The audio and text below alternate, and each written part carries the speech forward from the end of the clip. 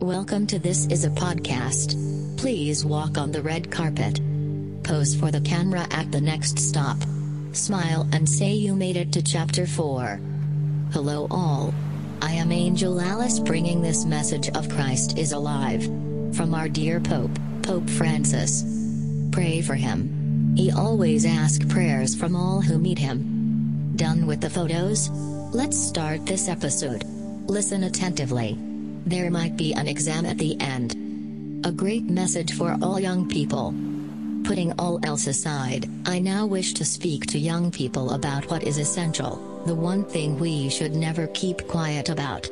It is a message containing 3 great truths that all of us need constantly to keep hearing. A God who is love. The very first truth I would tell each of you is this: God loves you. It makes no difference whether you have already heard it or not. I want to remind you of it. God loves you. Never doubt this, whatever may happen to you in life. At every moment, you are infinitely loved. Perhaps your experience of fatherhood has not been the best.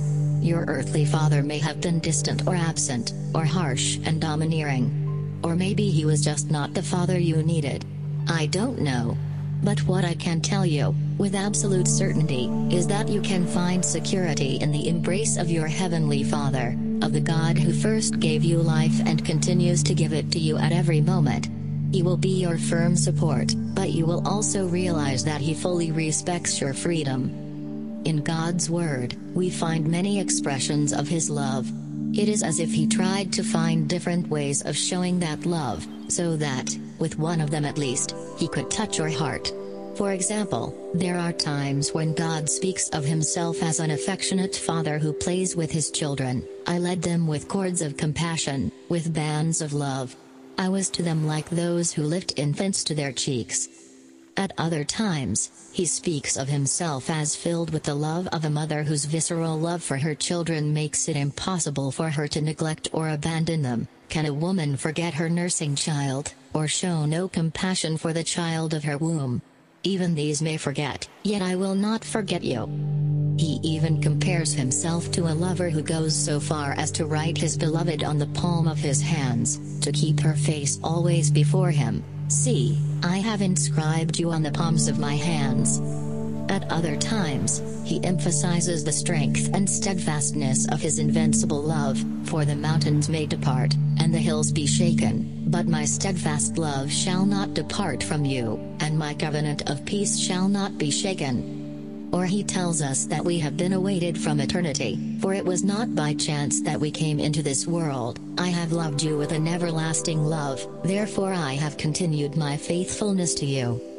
Or He lets us know that He sees in us a beauty that no one else can see, for you are precious in my sight, and honored, and I love you. Or He makes us realize that His love is not cheerless, but pure joy, welling up whenever we allow ourselves to be loved by Him. The Lord, your God, is in your midst, a warrior who gives victory. He will rejoice over you with gladness, He will renew you in His love, He will exult over you with loud singing. For Him, you have worth, you are not insignificant. You are important to Him, for you are the work of His hands. That is why He is concerned about you and looks to you with affection. Trust the memory of God. His memory is not a hard disk that saves and archives all our data. His memory is a heart filled with tender compassion, one that finds joy in deleting from us every trace of evil.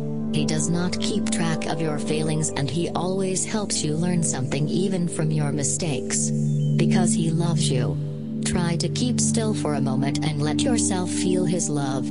Try to silence all the noise within, and rest for a second in His loving embrace. His is a love that does not overwhelm or oppress, cast aside or reduce to silence, humiliate or domineer.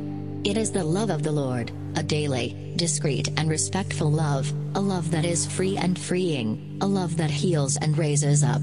The love of the Lord has to do more with raising up than knocking down, with reconciling than forbidding, with offering new changes than condemning, with the future than the past. When He asks something of you, or simply makes you face life's challenges, He is hoping that you will make room for Him to push you, to help you grow. He does not get upset if you share your questions with him. He is concerned when you don't talk to him, when you are not open to dialogue with him. The Bible tells us that Jacob fought with God, but that did not keep him from persevering in his journey. The Lord himself urges us, "Come, let us argue it out." His love is so real, so true, so concrete, that it invites us to a relationship of openness and fruitful dialogue. Seek the closeness of our Heavenly Father in the loving face of His courageous witnesses on earth. Christ saves you. The second great truth is that Christ, out of love, sacrificed Himself completely in order to save you.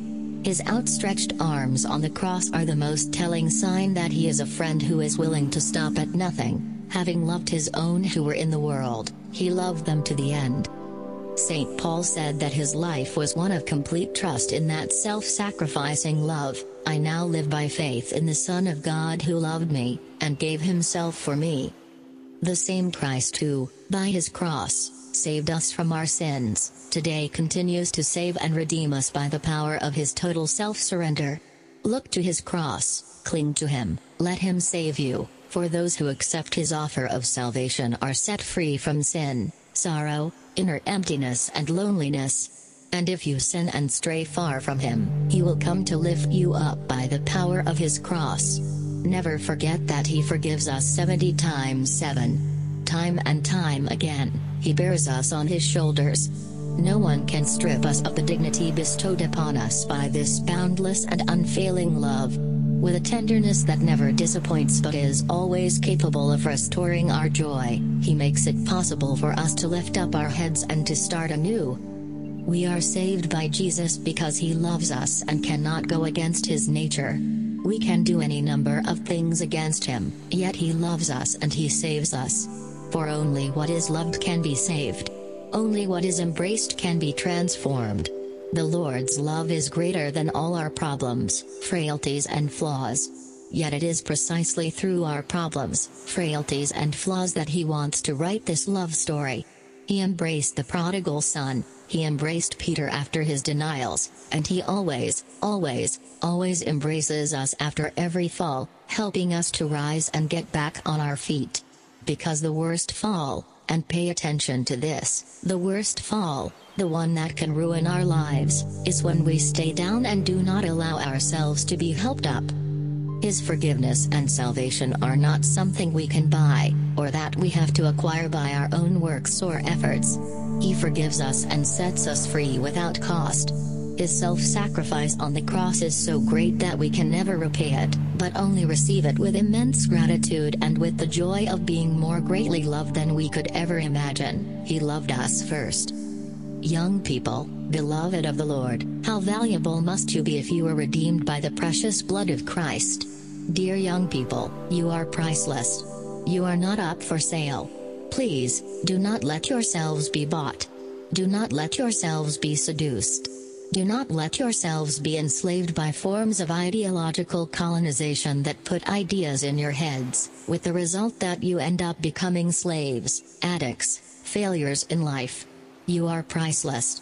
You must repeat this always: I am not up for sale, I do not have a price. I am free. Fall in love with this freedom, which is what Jesus offers. Keep your eyes fixed on the outstretched arms of Christ crucified. Let yourself be saved over and over again.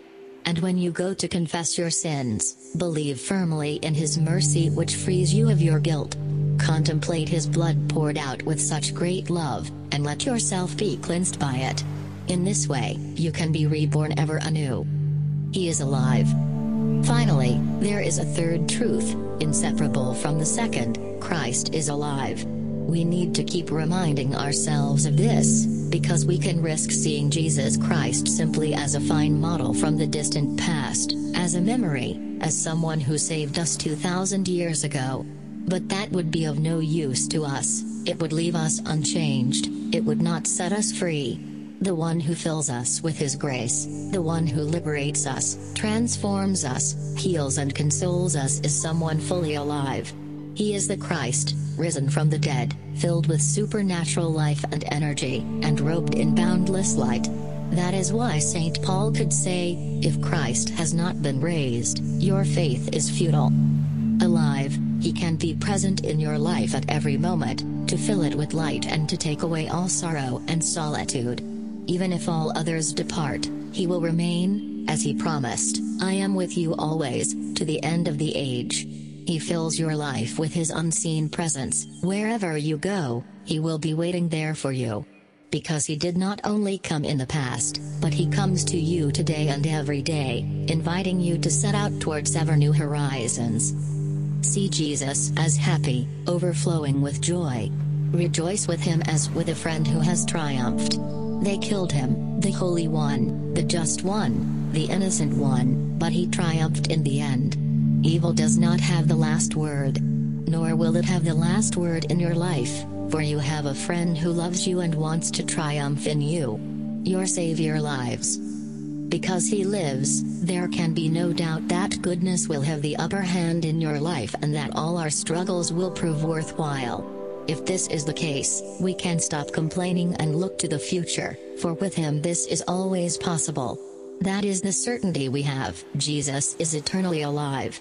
If we hold fast to him, we will have life, and be protected from the threats of death and violence that may assail us in life. Every other solution will prove inadequate and temporary. It may be helpful for a time, but once again we will find ourselves exposed and abandoned before the storms of life.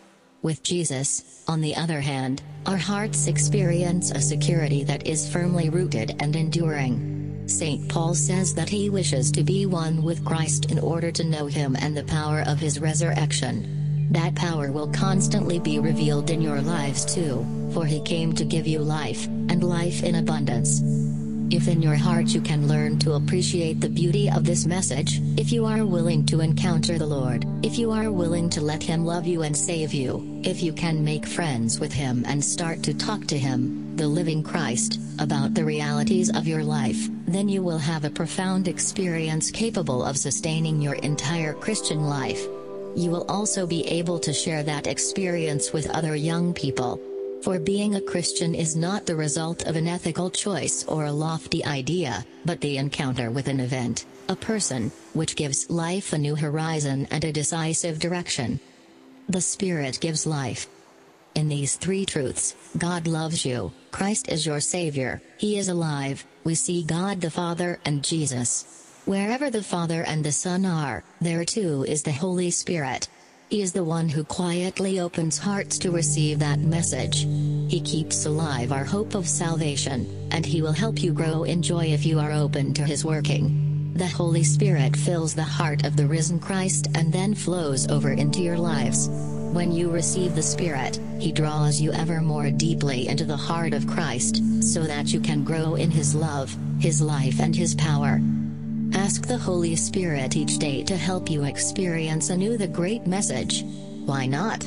You have nothing to lose, and He can change your life, fill it with light and lead it along a better path. He takes nothing away from you, but instead helps you to find all that you need, and in the best possible way. Do you need love? You will not find it in dissipation, using other people, or trying to be possessive or domineering. You will find it in a way that will make you genuinely happy. Are you seeking powerful emotions? You will not experience them by accumulating material objects, spending money, chasing desperately after the things of this world. They will come, and in a much more beautiful and meaningful way, if you let yourself be prompted by the Holy Spirit. Are you looking for passion?